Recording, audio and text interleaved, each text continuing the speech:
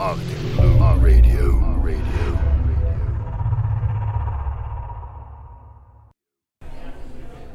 Tervetuloa keskustelemaan Kauko-idän, erityisesti Japanin alkoholimarkkinoista. Kalle Salminen, olet Arctic Blue Beveragesin APAC-maiden, eli tämän Asia Pacificin, eli tämän Kauko-idän alueen presidentti. Tämä hieno tervisi. Kiitos. Kiva olla täällä juurikin näin, el presidentti. Kerro meille vähän, mitä erityistä siinä on. Minkä takia Arctic Blue Gin ja Arctic Blue Beveragein on Otto valinnut juuri Japanin tämmöiseksi keihäänkärkimaaksi? Minkä takia suomalaisen ginin, ilomantsilaisen ginin kannattaa vaeltaa niinkin pitkä matka? Eli historiasta yrityksen perustajat oli kovinkin kiinnostuneita Aasian markkinoista tämmöisenä niin sanottuna untapped markettina, koska yleisesti ottaen yritykset varsinkin giniä valmistavat sellaiset lähtee usein Espanjaan ja Britteihin ja klassisesti muualle Eurooppaan, joka on tässä hyvin lähellä, jossa kilpailu on äärettömän kovaa. Monet ihmiset on vahvasti huomanneet, että jopa Suomesta meiltä tulee jo aika paljon laadukkaita tuotteita ulos, mutta Aasia on hieman tuolla pikkusen etäämmällä, varsinkin meille suomalaisille, ja sinne ollaan ehkä pikkusen arkoja lähtemään, mutta fakta on se, että markkinan koko on valtava. Ja miksi erityisesti Japani? Japani on markkina, joka on ensinnäkin henkisesti hyvin lähellä Suomea. Siellä ymmärretään Suomen päälle, siellä on tiettyjä trendejä kuten Muumi ollut jo kauan tekemässä trailblazingia, siellä myös muita laadukkaita tuotteita. Suomalaista luontoa rakastetaan hyvin paljon. Ja klassisesti myös, mitä monet eivät ehkä huomioi, on se, että Japanista käytännössä trendaantuvat brändit muihin Asian Pacificin markkinoihin. Kiinnostavaa. Sulla itsellä on aika vahva tausta, se ei ole mikään sattuma, että sinä tulet presidentiksi juuri tähän kolkan maan että miksi olet ylipäätään tullut rekrytoituneeksi tähän firmaan, niin mitä kaikkea sinä olet ehtinyt tekemään, mikä tekee sinusta asiantuntijan Aasiassa? No, täytyy ensimmäisenä mainita, että ikinä kutsuisi itseäni asiantuntijaksi, koska niin paljon on aina oppimista, varsinkin noilla ajalla markkinoilla. Tällä asenteella erottautuu, että on edelleen nöyrästi oppimispolulla eikä ole kaikkiin näköinen asiantuntija. Kyllä. Kerro toki, mitä olet ehtinyt tähän saakka oppimaan. Joo, aikoinaan tosiaan päädyin tuonne 15 vuotta sitten jo alun perin Aasiaan opiskelemaan, Kiinaan kylläkin, mutta täytyy sanoa, että rakkaus koko Aasiaan lähti niinkin yksinkertaisesta puolesta kuin japanilaisesta animaatiosta, joka nuorisolle on edelleenkin hyvin trendikästä ja sitä kautta pikkuhiljaa rakastui Japaniin ja japanin kieli oli itse asiassa ensimmäinen ulkomainen kieli näiden peruskoulukielien jälkeen, jota rupesin opiskelemaan, mutta sitten kun 22-vuotiaana vihdoin lopulta päätin, että johonkin pitää mennä, niin päädyin lopulta Kiinaan ihan tämmöisistä, sanotaanko niin kuin emerging market tyylisen päätännän kautta ja se oli varmasti omalta kohdaltani oikea ratkaisu. Ja niin kuin sanottu, niin 7 vuotta tuli Aasiassa puhtaasti asuttua, pääasiassa Kiinassa, mutta siitä saakka on siellä mennyt, ehkä nyt koronavuotta laskematta, niin semmoinen 7 kuukautta vuodesta tuolla Southeast Asian suunnalla. Ja Japani on tietysti yksi iso aikaa kuluttava markkina meikäläisen kohdalla. Japani tunnetaan myös ikään kuin ruoan puolella tällaisesta connoisseur-kulttuurista. Siellä ollaan kovin tarkkoja ymmärtääkseni ruoan laadusta ja siellä on vaikkapa erittäin kova kilpailu ravintolapuolella. Mä oon ymmärtänyt, että Arctic Blue Beveragella on nimenomaan tämä tulonkulma ollut Japanissa.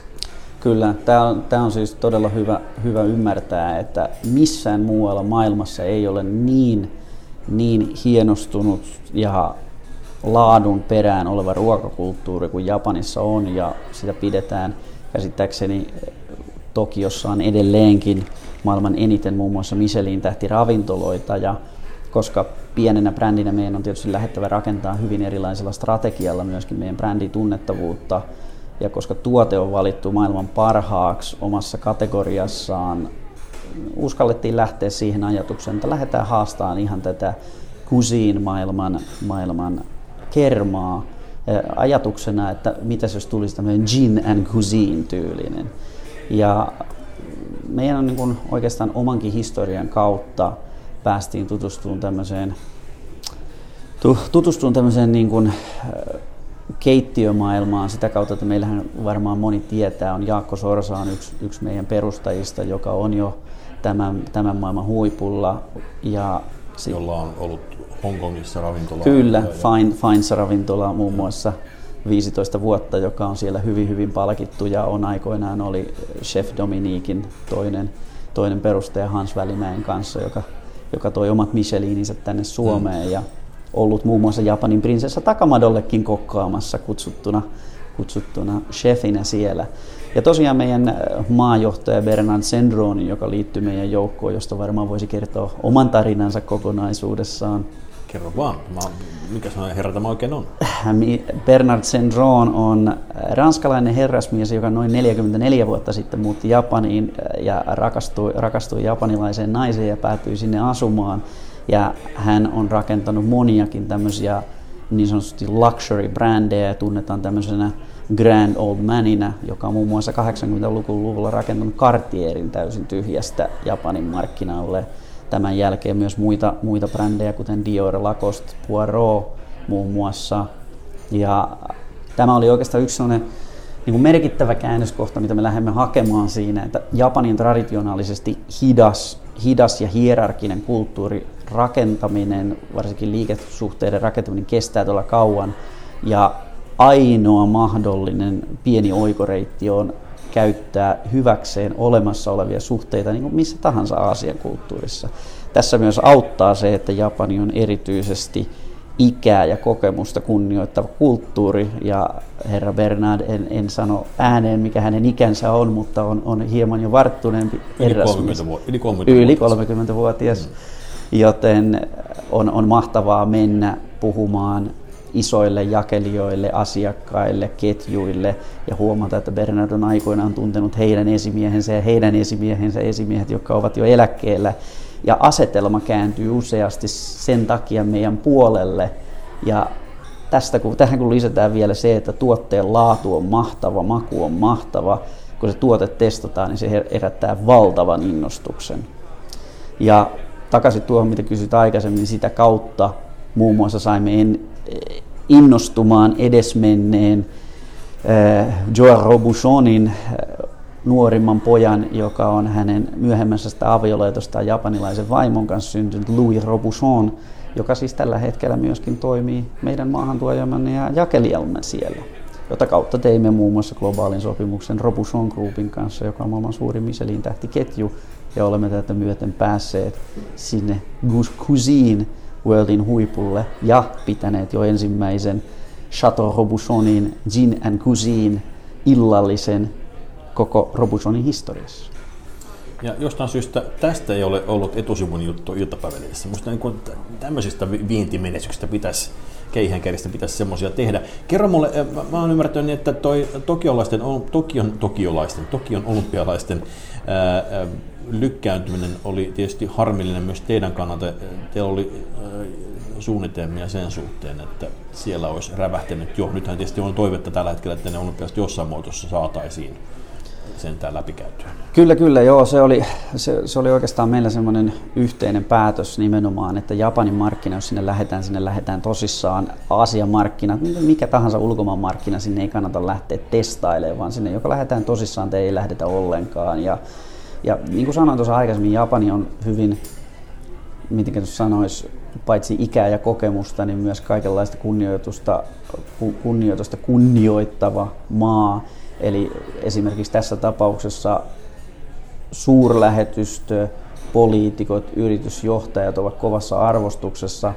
Ja kun Suomi päätti tehdä suuren panostuksen tämmöisen niin sanotusti metsäpaviljongin, joka oli olympialaisiin tähtäävä paviljonki yrityksille ja viennin edistämiseen, päätimme yhteistyössä, että tämä venue on meille loistava paikka tuoda itseemme ulos ja yhdessä suurlähetystö ja Business Finlandin avustuksella myös saada kutsuttua ihmisiä paikalle. Japanissa edelleen, jos lähetystöltä tulee kutsu, siitä ei kieltäydytä. Se auttaa meitä valtavasti ja panostus oli suuri. me olemme kuitenkin pieni, aloitteleva yhtiö, kasvuvaiheessa ja kovassa kiidossa, mutta muut yhtiöt tasolla, mihin lähimme mukaan, olivat Nokia, Finnair ja Metsä Group, ja olemme siis hyvässä seurassa, mutta panostussuhteessa kokoomme on valtava. Ja mitä tulee itse olympialaisiin, olemme tietysti, on todella ikävää, että tämä koko koronatilanne on estänyt olympialaiset vuodelta 2020 ja lykkääntyminen tapahtui. Olemme kylläkin hyvin kiitollisia siitä, että paviljonki on edelleen ollut käytössä, totta kai rajoitusten mukaisesti, että olemme pystyneet jonkin verran jo sitä hyödyntämään. Kiinnostus medialla on ollut valtava ja myöskin kumppaneilla, muun muassa Robuchon on käynyt tutustumassa paviljonkiin ja on kiinnostunut koronasäännösten pikkusen helpotuttua asian suhteen tekemään jotain. Ja japanilaisille olympialaiset on kunnia-asia. Se, että missä muodossa olympialaiset tulevat, lykkääntyykö ne kokonaan, niin kyllä japanilaiset tulee yrittämään kaikkensa, että ne ainakin jossain muodossa toteutettaisiin. Tämä on varmaan ainoa toimiala, jossa tämä korona on aiheuttanut hikkaa. Ravintolapuolella tietysti on todella hurja ja hotellipuolella on myöskin on nähnyt hurjia lukemia. Muista just tässä näin Scandic-hotelliketjun toimitusjohtaja tässä juuri pani viestiä, että olisiko 48 miljoonaa euroa tappiota tuli vuonna 2020 Suomessa pelkästään. Hei. Mutta onko nimenomaan hotellit yksi mahdollinen kanava teille vai mikä on se reitti, mitä olisi järkevää tästä edetä eteenpäin? Onko se Robuchonin kautta tietysti varmaan kuka tahansa voi ilmeisesti tilata maahantuojalta, jos joku innostuu jakamaan sitä, mutta mitä muita tämmöisiä, mikä on luxury brandin kautta järkeviä reittejä, mitä voi edetä muuta kuin tämä Michelin-ravintolat kuitenkin volyymiltaan ymmärtämättä käsittääkseni kuitenkaan ihan hirvittävän suuria massoja pysty juottamaan, varsinkaan ginia. Kyllä. Ja tässä on hyvä ymmärtääkin toki myös se, että myyntivolyymit on yksi asia ja tietysti brändin rakentaminen on toinen asia. Ja nyt kun puhutaan kumppanuuksista, kuten Robuchon ja Ducasse ja muut vastaavat, niin nämä on tietysti brändin rakennuspaikkoja erityisesti. Mistä ne volyymit tulee sitten? Olympialaiset, se on semmoinen ymmärrys, suuri kansa tulee ja kaikki käymään Suomen paviljongissa, niin siellä kaikki näkevät, että okei, joo. Mutta mikä on sitten, miten sä näet sen seuraavan askeleen, miten se ikään kuin lähtee volyymiksi? Olematta tietysti kuitenkaan varmaan ilmaisen tehdä ihan koko Japanin kanssa pysty juottamaan. Mutta. Kyllä. Eli tietysti kanavia on useita. Nyt on ensinnäkin se, että Japani on traditionaalisti myös kulttuuri, paitsi että siellä on tämä kulttuuri, jossa esimiehet viedään traditionaalisti baaria, juodaan paljon, kuuluu, mutta japanilaiset myös tykkää nauttia niin sanotusti kotioloissa paljonkin alkoholia. Eli kyllähän myös Japanissa transformaatiota e-commercen merkityksessä on tapahtunut valtavasti. Mutta kyllä me uskomme myös siinä, että kun tuotelaatu ja tuotekategoria on kovassa huudossa ja nousussa edelleen, että hotelleistakin myös löytyy merkittävää kanavaa. Muun muassa Hyatt Group on yksi näistä yhteistyökumppaneista, jonka kanssa allekirjoitettiin koko Asian Pacific Regionin sopimus juuri vuodenvaihteessa huomioiden kuitenkin sen, että olemme koronavuonna. Tämä on kuitenkin ihan merkittävä saavutus kokonaisuudessaan. Premium-brändien kulutus kasvaa koko ajan.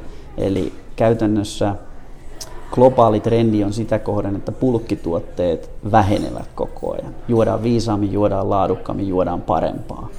Nautitaan elämästä ja niistä hetkistä. Eli tämä, jos miettii tätä perinteistä asetelmaa, kun teollisuus on muuttunut sinne naapurimaahan Kiinaan ja bulkilla mennään, niin tämä on sitten keino, millä pieni Suomi pystyy saamaan vielä menestystä on tekemällä high-end-brändejä. Pun intended tässä kohtaa. Kalle Salminen, kiitoksia. Ei muuta kuin toivotaan, että Japanissakin korona saadaan selätettyä ja siellä saadaan olympialaiset pidettyä tykiössä, niin saadaan pidettyä Suomi-lippua korkealla. Kiitoksia. Kiitos. Radio.